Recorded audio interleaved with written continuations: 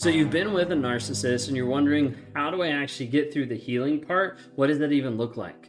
Today, I want to talk to you about 3 stages of narcissistic abuse recovery, what it actually looks like.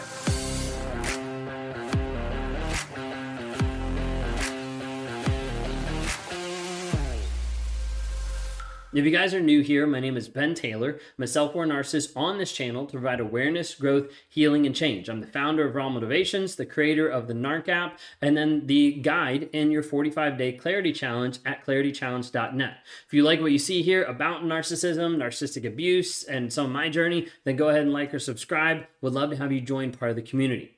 Today, I want to have us learn and kind of walk through 3 stages of mindset in your healing journey, and what that looks like on piece by piece, step by step. And the goal is to have you identify where you are and to get an idea of this is where I am. When you need mealtime inspiration, it's worth shopping Kroger, where you'll find over 30,000 mouth-watering choices that excite your inner foodie. And no matter what tasty choice you make, you'll enjoy our everyday low prices, plus extra ways to save, like digital coupons worth over $600 each week. You can also save up to $1 off per gallon at the pump with fuel points. More savings and more inspiring flavors make shopping Kroger worth it every time. Kroger, fresh for everyone. Fuel restrictions apply. Look, Bumble knows you're exhausted by dating. All the, must not take yourself too seriously, and 6'1" since that matters, and what do I even say other than, hey? Well, that's why they're introducing an all-new Bumble, with exciting features to make compatibility easier, starting the chat better, and dating safer. They've changed, so you don't have to. Download the new Bumble now. This is where I need to go. I want to be able to move to the next level in my healing and in that journey process, because it is a journey, and we'll touch on that here in just a bit. The first aspect of narcissistic abuse recovery is really like where we start at, and that typically is the victim. A lot of times that's not just a victim mindset, but that is just a victim. A person who has been with a narcissist, a toxic person, an abuser, whatever label you want to put on it, doesn't really matter. But a person that's been with that person oftentimes is powerless. They're like, I feel completely helpless. Like, I don't know what has happened in the relationship. I feel completely crazy. Like, it is hard to understand what is actually happening because they have no base level of knowledge of what's going on with narcissism, with covert abuse, with different things like that. And so it's hard to be able to know what's happening. It's hard to be able to fight back. Everything's already been controlled, isolated, manipulated, all different types of stuff. And the person comes to the table like, I don't know what's going on. Oftentimes, the victims are the first people that see one of the videos and they're like, oh my gosh, that's exactly what I've been struggling with, but I had no clue. And then they start getting more information. When we're talking about the victim aspect, it's not an aspect that is used in a degrading term. It's just an aspect of like, hey, these are people that are inside the relationship or have gotten out of the relationship and still feel powerless to control the outcome. They still feel powerless of how they're thinking, of how the emotions are tying in, of how the motives on a day-to-day basis of like, I don't really want to do this because I still want this person or whatever it might be. Oftentimes the victims are still struggling with the aspect of the trauma bond. That idea of like, I know logically this person is not good for me, but emotionally, mentally, physically, I still want to go back. I still want to see them. And a huge aspect of breaking that needs to come down to the stories that we believe. This is when people start to learn and start to figure out, start to get like a glimpse of what's actually happening. Typically, this is when we're talking about the fog that comes from narcissistic abuse, the fear, the obligation, the guilt that gets you entrapped so you can't even see of where you're going. And a lot of times the narcissist can walk around you, calling out and directing you the way they want you to go, typically distorting your reality with gaslighting, love bombing, and future faking. Well, as you start to learn about narcissism, it's like, I normally call it like drinking from the fire hydrant of narcissism. It's just like, holy cow, like there's like so much stuff that I'm like learning about it. And that knowledge piece starts becoming very enabling of like, oh, I'm actually seeing more of what's happening around me. And as a result, people normally get plugged into solid communities to help them in that healing process. Many of you in the early stages have probably reached out to friends, to family, to other people that didn't understand what you were going through and didn't understand narcissistic abuse and felt like it didn't help at all. Because a lot of times, if you don't have someone who actually knows what's going on, that has experienced it, that has seen it, that has been through it, friends, family, even therapists, like if you don't have those people that have actually know what it is, a lot of times it'll get discounted. Well, you should just leave and you should just get over it. Those kind of advice from friends and family are not really helpful advice because they don't understand. Get around community because that's super essential to be able to help you upgrade the level that you're at of like victimhood or victim mentality of like, now I'm becoming aware. I need to ground myself with people around. It's one of the reasons why we created the NARC app, the Narcissistic Abuse Recovery Community, to help people in that journey and in that healing process. So find yourself a great support system, get into therapy, start working with coaches, anything you can to build up your knowledge base and help you move from that victim aspect into the knowledge aspect of becoming a survivor.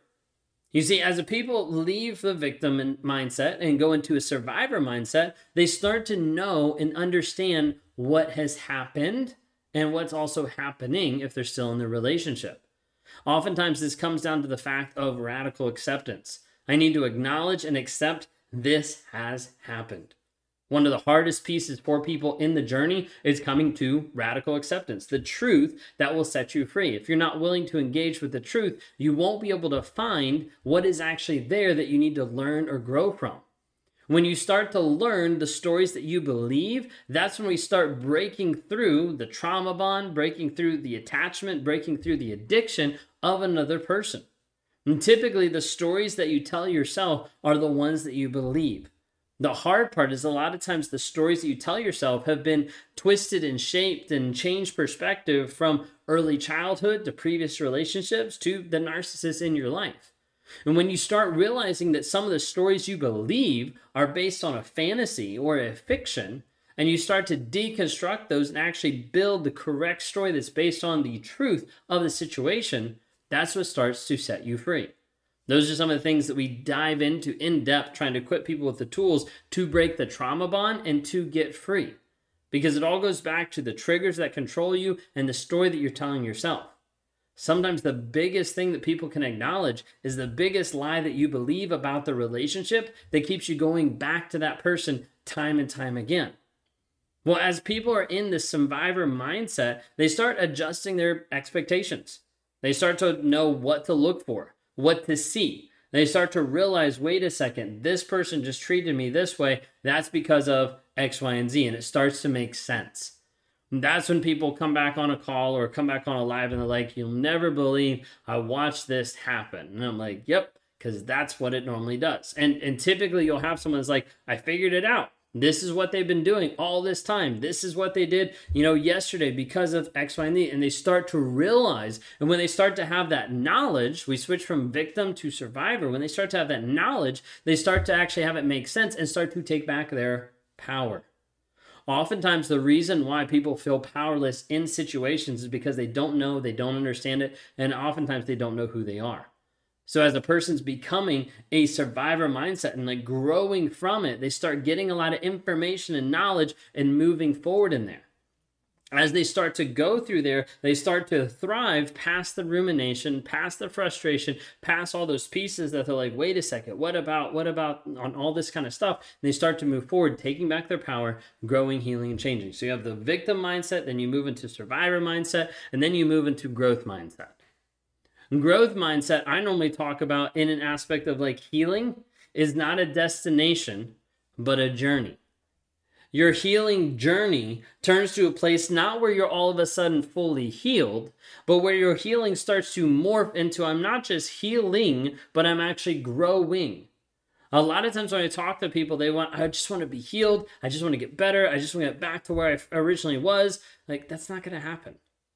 Because you have more knowledge than what you first had. You have more development than what you first had. You're not going to go back to the same person you were before, but we can continue to grow, heal, and change to become someone better. To become someone who has leveled up in their knowledge and their understanding of what's going on. Now, when we switch into a growth mindset, it is a mindset shift to continue the growth. Not just to check the box and be like, healed, done, good, ready to move. Like, no, it's like, hey, this is going to be a lifelong journey, not just in the healing aspect, but in the growing. How am I working on myself? How am I adjusting my mindset, my intention, my purpose, my vision, my values, who I actually am? How am I growing that? And what you notice is you start to deal with the truth, you start to grow in your mindset, you start to realize other people around you are going to start falling out of your life. You're going to start realizing this person's kind of toxic. Like that person just gaslit me the other day about something that they did wrong. Like this person, and you start to have people become less and less and less in your life. But the thing is, at this point, it's okay.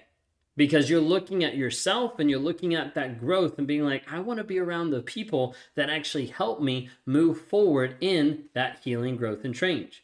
When you live in the truth of you, and you live in the truth of what you're seeing around, that produces radical shifts in your life and in that change. And others, a lot of times, will be like, whoa, not really sure if I want to be around this person because they're very truthful, because they're honest with who they are, or they're calling me out for stuff that I got away with before.